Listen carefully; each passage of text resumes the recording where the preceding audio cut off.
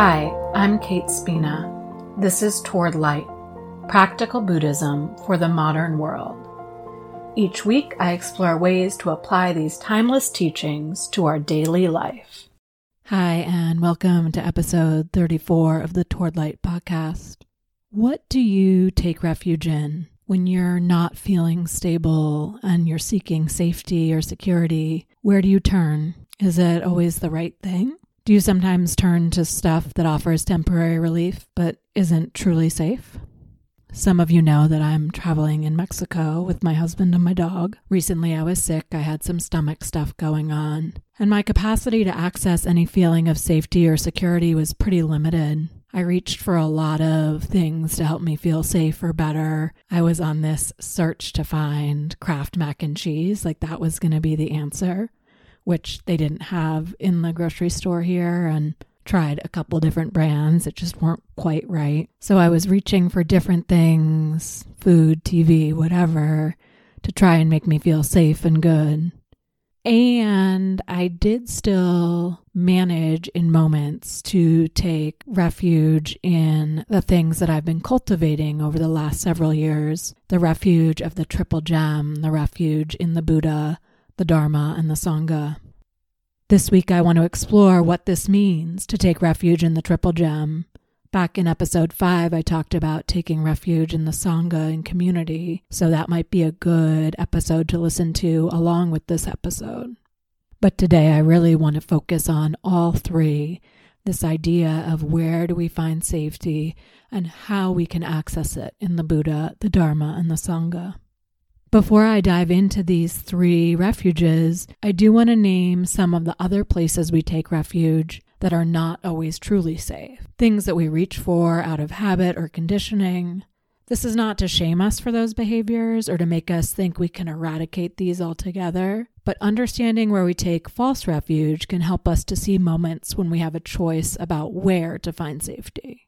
A limited list of places we may go for refuge: food, substances, TV, video games, shopping, reading, music, relationships, old stories about ourselves, quote-unquote justified anger, physical exertion, etc., etc., etc. And some of these are actually useful coping tools or resources in appropriate doses. But when we turn to them as our sole refuge, as our sole place for safety, they often don't hold up for very long. Recently, I was connecting with somebody in our neighborhood where we're staying here in Oaxaca, and I learned about a lot of difficulties that he's had in his life. I left feeling pretty helpless and some guilt for the privileges that I have. So I was experiencing these unpleasant emotions and thoughts. And I got home and I went to my husband for a hug. And then I got on the couch with my dog and my phone and started to play a game on my phone. And I noticed this tendency to find refuge there. That these feelings were unpleasant. I wanted to numb them out, escape them. So I set a timer and allowed myself to play my game for 15 minutes. But then I had to go back to work and go back to feeling whatever I was feeling. How do we, when we're feeling destabilized, find safety in the Buddha, the Dharma, and the Sangha? I'll come back to this example of connecting with this neighbor as I go through each of the refuges. With all three refuges, there's a traditional literal translation and also a more broad understanding, and I want to look at both. Taking refuge in the Buddha. So the literal interpretation is that we are finding refuge in the historical Buddha, this man, Siddhartha Gautama, who left his home, did all this spiritual seeking, finally found his own path to awakening, and became enlightened, and then shared those teachings with others. So we can take refuge, find safety in knowing that this person existed. This person was able to wake up, to see clearly and share that freely. So when we think of him and when we think of the choices that he made, we may be able to connect with a sense of safety, a sense of peace, a sense of gratitude, and we may be able to take refuge there. The broader interpretation of taking refuge in the Buddha is that we're taking refuge in the Buddha nature inside of each one of us. We're taking refuge in the fact that we all have innate goodness, that we all, at the end of the day, want to feel safe, protected, loved, and we want to share that. This can be hard to see sometimes, to see our own Buddha nature or the Buddha nature in others, especially because depending on what your country of origin is, but many countries that are based in Christian mythos have this idea of original sin, or that you have to kind of like fight to be good. And in Buddhism, that's not the case. The reality is that in any moment, that goodness is there.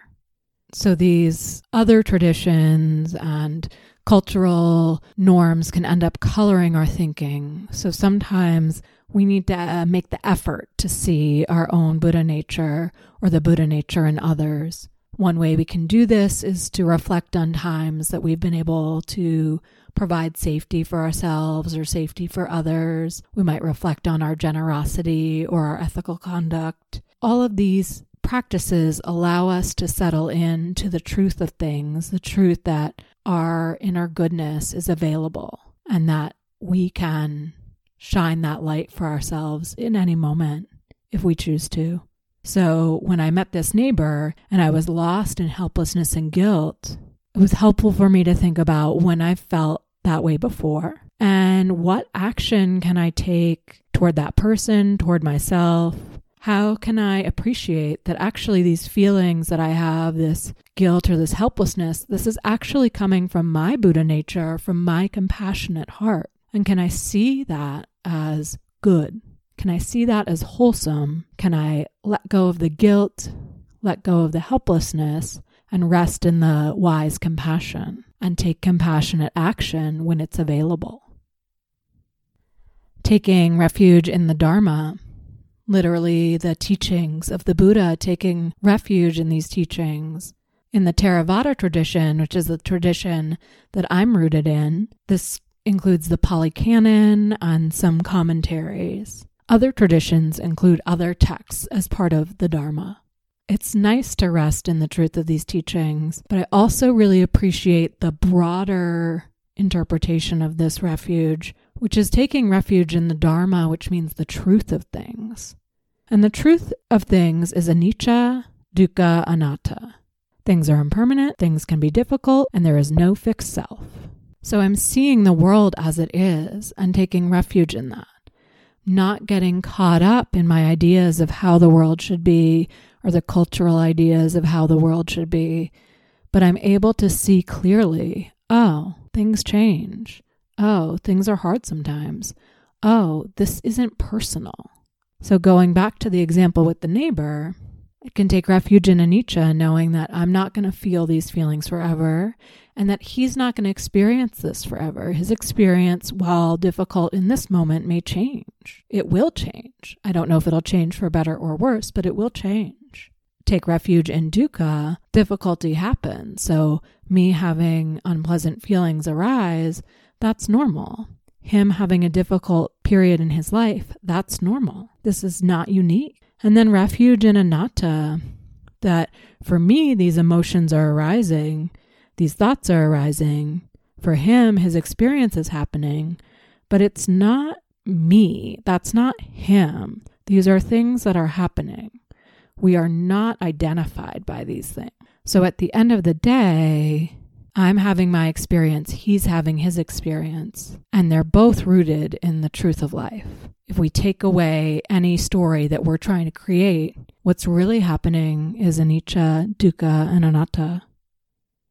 And then taking refuge in the Sangha. So the literal translation of this is any being who is an arahant, who's been awakened, who's enlightened, and the community of monastics. And I can find some comfort in this at times. I can look at people who've dedicated their lives to the path, who've been on the path longer than me, who have worked through stuff in ways that I haven't yet. And I can find a lot of refuge in that, a lot of safety, and seeing that, for 2,600 years, people have kept walking this path because it works. And this broader interpretation is our spiritual community, whatever that may look like. Wise friendships, spiritual friendships. It's not saying that relationships can't be silly and surface at times. Even with some of the people that I have the deepest connections with, we can have superficial, fun, light connection. But at the end of the day, it has a spiritual foundation that can be relied upon. So when I connected with my neighbor and heard the upsetting things in his life, I came back and I connected with my husband. I told him a little bit of what I had experienced and what I was feeling. And then I ended up connecting with some friends on other topics. But even just that, having that sense of community reminded me that I'm not alone, and that my hope is that he has community too. Actually, I know he does. And so that he's relying on his Sangha too, that we can find refuge in our communities, whatever they may look like. So thinking back to the questions I asked at the beginning, where do you find safety? Is it a false refuge or a true refuge? Tara Brach has a book entitled True Refuge, all about this and how we find refuge in the Dharma path, in the practices, in the teachings. I highly recommend it. I've already mentioned some of the places I find refuge that aren't always so wholesome. Games on my phone, Netflix, mac and cheese, etc. There are some places that I find refuge that are quite wholesome. I really enjoy wherever I am in the world, walking in the neighborhood, smiling at folks, chatting with folks, connecting, even if it's the person checking me out in the store. This is a way where I can find refuge in the Buddha. I can connect with the Buddha nature in others. I can see others' goodness in their eyes and their smiles when we're walking toward each other and the person moves out of the way so I can walk around them. There's just a sense of the innate goodness in the world. And I really love that. So I can find a lot of refuge just in walking around in the neighborhood, finding refuge in the Buddha.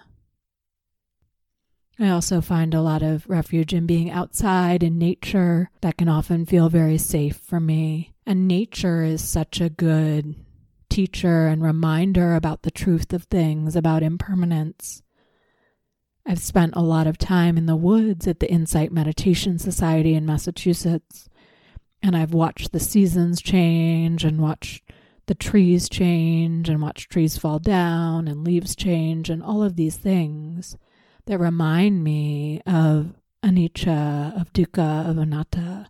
They help me take refuge in the truth of things. So even if I'm sitting outside on the patio, my feet in the grass, feeling the breeze, I'm getting reminded about the truth of things, about impermanence, and that allows me to find some refuge, some safety. I also find a lot of refuge in meditating with friends, getting on Zoom or whatever and meditating together. Even though we may not be talking, just doing the practice together really helps me feel this connection with Sangha. And then those friends who I meditate with, when we connect around other things, it feels so rich and fulfilling because we have this spiritual foundation, this refuge of Sangha. Next time that you find yourself stirred up, notice where you go for safety, where you go for refuge. Notice what about it feels safe. Notice if it feels like a false refuge or a true refuge. And notice how it might relate to these ideas of the Buddha, the Dharma, and the Sangha.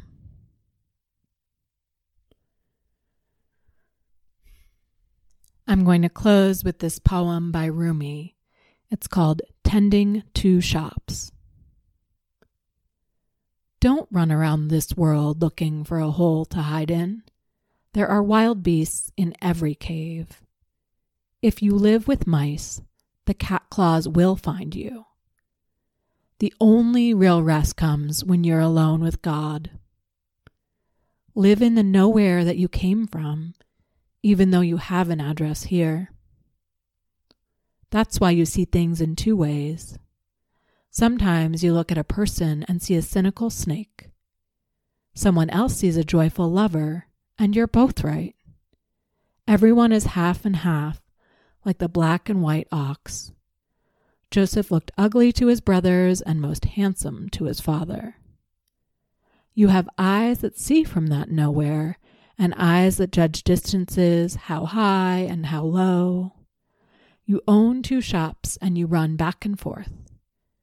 Try to close the one that's a fearful trap, getting always smaller. Checkmate this way, checkmate that. Keep open the shop where you're not selling fish hooks anymore. You are the free-swimming fish.